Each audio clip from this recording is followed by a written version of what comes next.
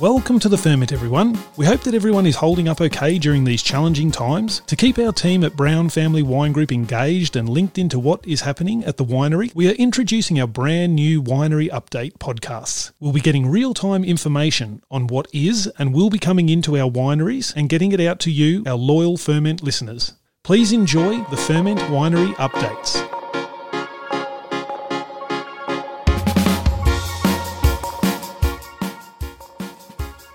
Alrighty, we're back with another Ferment Vintage Update with Joel Tilbrook. Caroline, how are you going at the moment? I'm very well, thank you, Harry. I think I'm really getting into the groove of this whole isolation thing. I'm starting to get a little bit upset that they're starting to lift restrictions and I might have to go back to everyday life. I spoke to KB yesterday and she was saying, "Oh no, I'm not sure I'll be jumping out of restrictions anytime soon. I'm pretty happy with where I'm at." And so yeah, there's a fair few people I think that are on that same thought process. Oh, just getting so many jobs done. It's so good. Speaking to Catherine, I think that her easing of restrictions around physical contact, she'll make Daniel Andrews look like a trigger-happy cowboy, I think. I love it. Yeah, she's not much of a hugger. So. No, that's it. I call him Dan Teflon Andrews because all of the pressure that's being put on him, it's just sliding off the back and he just does his own thing. It's great. How are you, Harry? I'm good, thank you. Yeah, no, I'm very well, thank you. Back in Studio 3 in the shed. No tidy-ups. I almost tripped up getting to the podcast equipment and had a bit of a nervous moment because I started unpacking all the gear after having it packed away for a few days and lost an attachment to get my headphones into the back of the Rodecaster recording equipment. I was like, oh my God, this is a nightmare. Anyway, it must have just fallen off and rolled under my pressure washer. So I found it. Perfect. Now you're going to have to start wearing a few extra layers if you're going to be recording from Studio 3 over the next few weeks. Yes, I did think about that first thing this morning when I think it was about 5.5 degrees here in Wangaratta. It was a very, very chilly start. And are you Studio 4? You at home base? Yes, I'm down in East Gippsland and I think there's a lot of excited people down here. They've just lifted restrictions on fishing and boating. Yeah. So I think at 11:59 the boat ramps are going to be pretty busy tonight. So a few happy people with smiles on their faces, I'd say. We've had a few sort of milestone days. The big one over the weekend was World Moscato Day and, you know, a lot of mums getting tucking into our Brown Brothers Moscatos and the innocent bystander Moscatos over that period of time. Saw a fair bit of social media around it, but certainly had a very different feel to previous World Moscato Days in the past. Yeah, I think, Joel, you mentioned off air that you potentially celebrated World Moscato Day. I did. I thought it was very important to celebrate it. I actually got in early, got a jump on it. I had a video hookup with some consumers in the US on Thursday morning very early, our time, about 7:30 or something like that. So I was sipping Moscato at 7:30 in the morning. I had to be responsible with my tasting of Pinot Noir and stuff, of course, but low alcohol Moscato. 7:30 on Thursday morning, I was celebrating World Moscato Day. Gave it a fair nudge. Just quietly, I've always said Moscato is a great breakfast wine. Low alcohol, goes beautifully with fruit salad. That's right. Definitely. Consume responsibly. It can be any time of day, of course. And just on the virtual side of things, Caroline and I were involved in the Patricia Masterclasses last Tuesday, and we've got another one this evening. We're recording this on Tuesday the 12th. The feedback was just fantastic on the Patricia Masterclass, apart from a couple of people, Caroline, that didn't quite have enough food and drink to get through the whole session.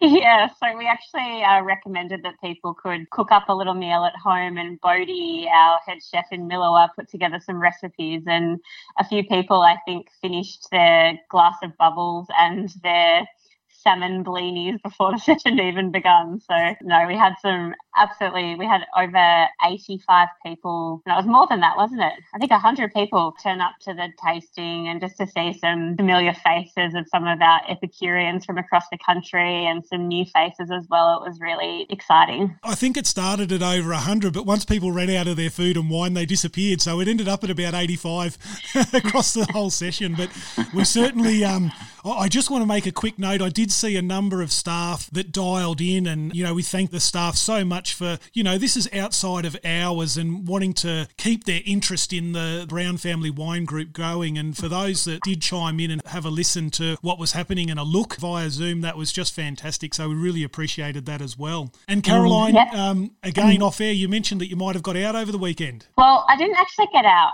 So we stayed at home, which was lovely, but it was Tim's birthday on Sunday. We set up our own home restaurant. So Tim received a text message letting him know that he had to dress up in semi-formal attire, and then he was to be picked up by an Uber in his favourite style of car, which is a Toyota Hilux. So I was the Uber driver, and I picked him up at our front gate and drove him to the back gate. And then he entered the restaurant via our front door and we had a beautiful dinner together. So it was very fun, except I was the waiter and the Uber driver and also his dinner buddy. So it got a little bit confusing by the end. It was a lot of fun. That is fantastic. Well done. Yeah, he loved it. That's a fantastic effort. Yeah. And what exactly did Tim contribute? Oh, it was his birthday. So of course, a special night off. So good conversation, Joel. What did you call him in a previous podcast? Something about doing the dishes. What was it? The underwater ceramic detailer. Yeah. Did he chime in on that front?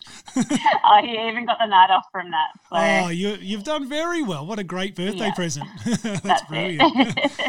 All righty, we better start getting into things. Joel, last time we actually caught up with Jeff, who did a fantastic job giving us a vintage update, and he mentioned that the Orange Muscat and Flora was the last to come in. Has that come in now? Yeah, all in. So we're finally done. It seems like a long time ago. We started in late Jan or whatever it was. But that feels like a lot of water's gone under the bridge since then. Yeah, exactly. And can you just give us an idea of what the total intake ended up being and if that was up or down on what your predictions were going to be and maybe some of the reasons as to why that is? We pretty much finished right on track in the end. We bought in up here in the mainland 14,400 tonne or thereabouts. We were predicting to bring in about 15,000, so a little bit under our prediction, but rolled up in terms of what we really needed for a tight supply and demand balance was 14,300. So we were basically right on, which was pretty handy in the end, considering industry-wide, they're talking about yields being as much as 20% down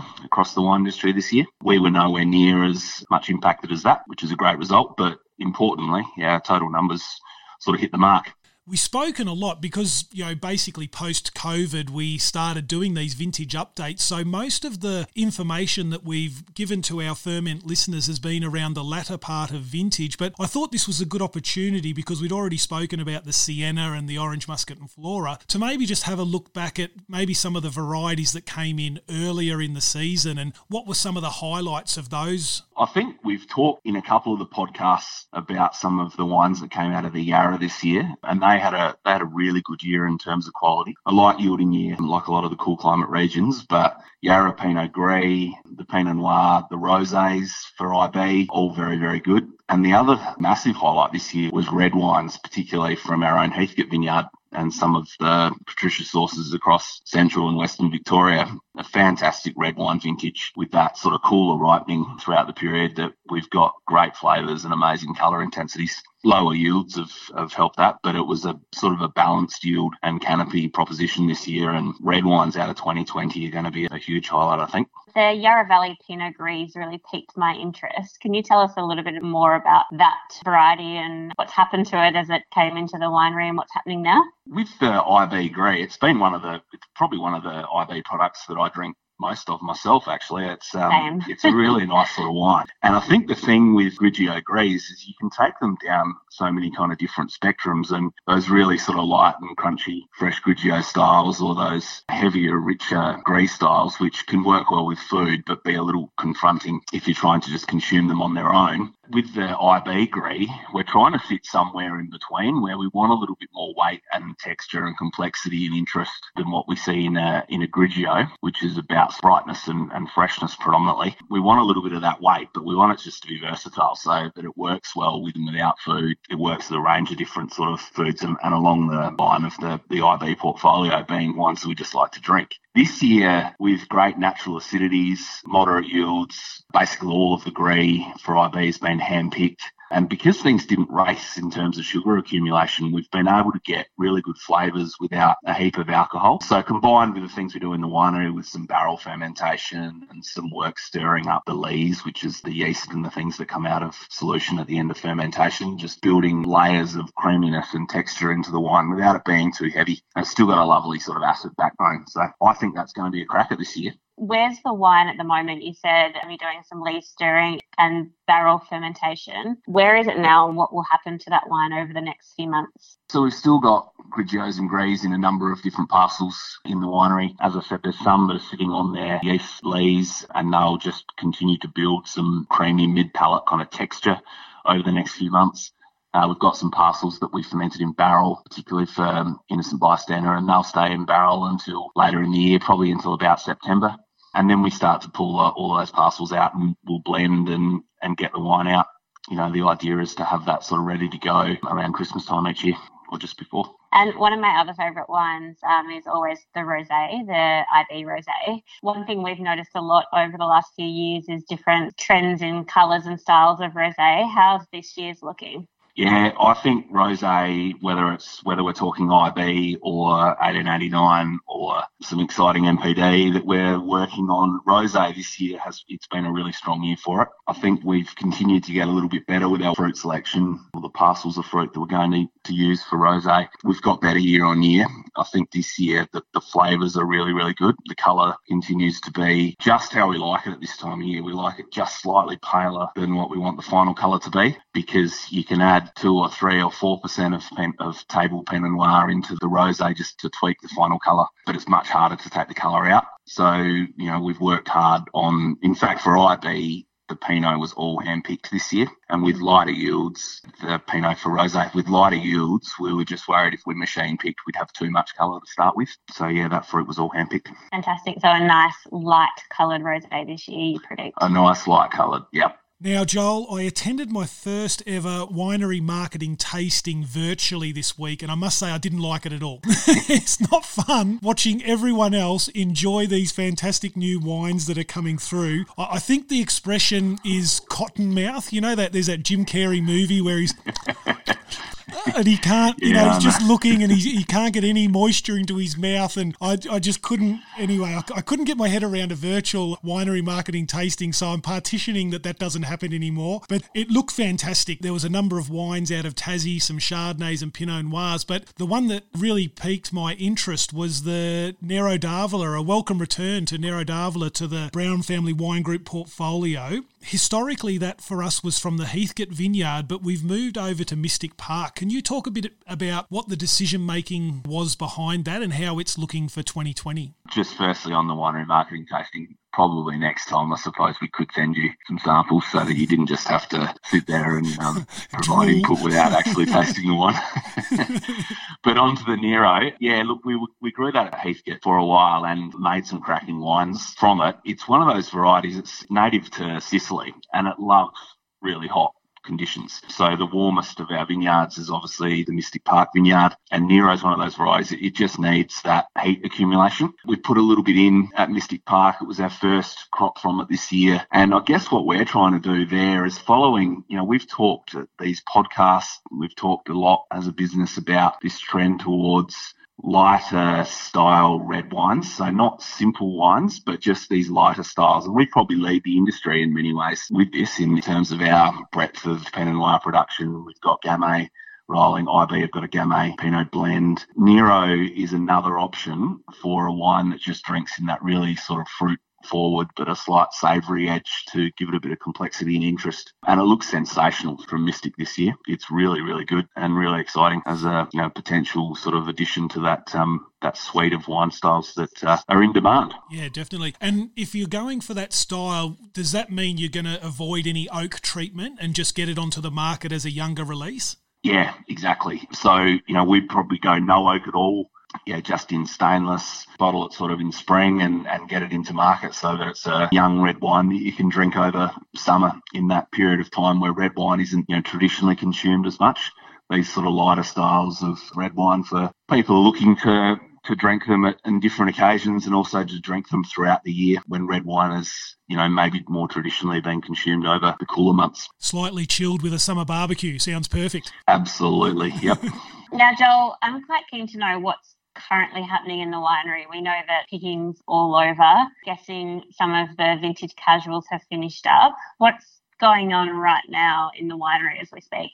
This is actually one of our, obviously it doesn't have the same intensity as vintage, but it's a really busy time in the winery for the next few months as we've got wines to finish off ferment. We've got to get things sort of stable and packed away and off ullage, so into full tanks or barrels. Got a lot of blending to do. So over the next, they're starting today actually on the first pre-blend for Moscato. So across all of those, Moscato styles, we've got a number of millions of litres of wine that needs to be sort of blended and made into exact duplicates, and our largest tank's only 200,000 litres, so that requires quite a lot of logistics, moving all of that around. So yeah, vintage staff have finished up, and most of those finished up around Easter time, but we've still got a core of our permanents and a couple of extra people in the winery at the moment working through all of that work. And the winemaking team, we've got a lot of tasting to do while we're working through these blends. It's quite common. I think we did a Moscato tasting the other day when we were looking at Moscato blends, and there might have been 30 tanks lined up. So we've sort of got to go through all of those wines and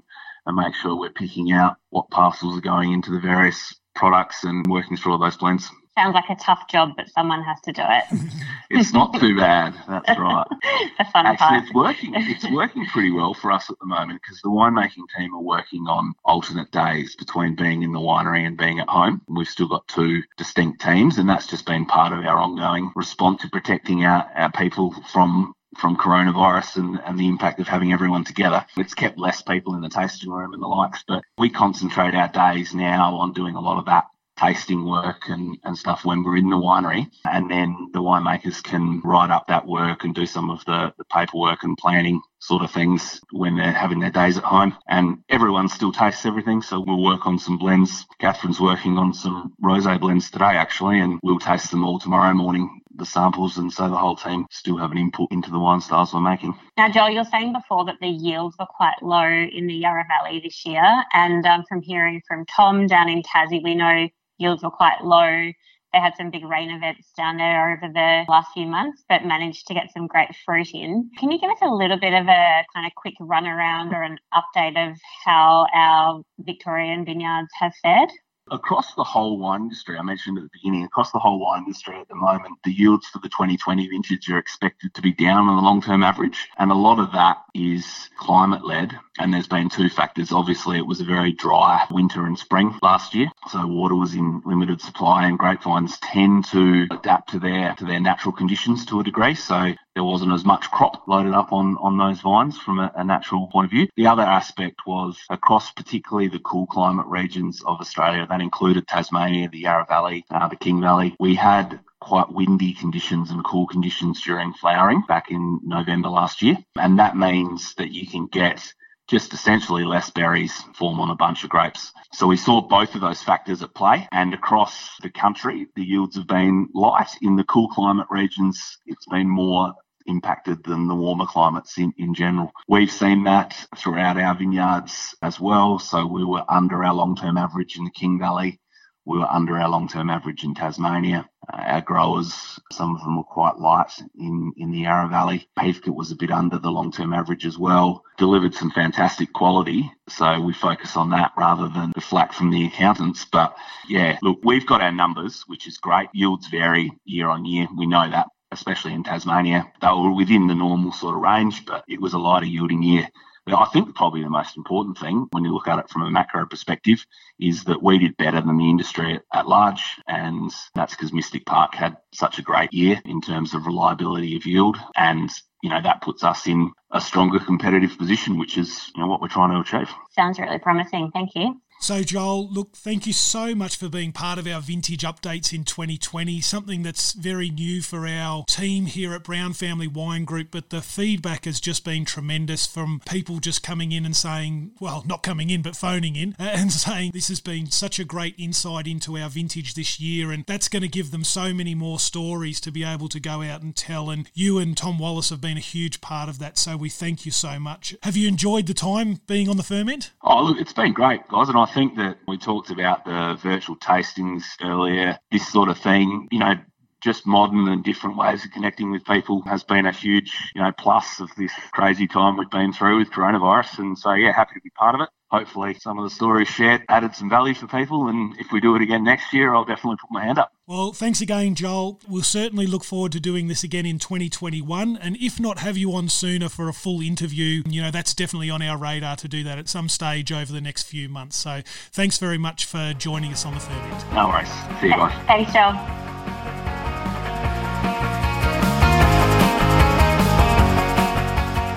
That was the Ferment Winery Updates.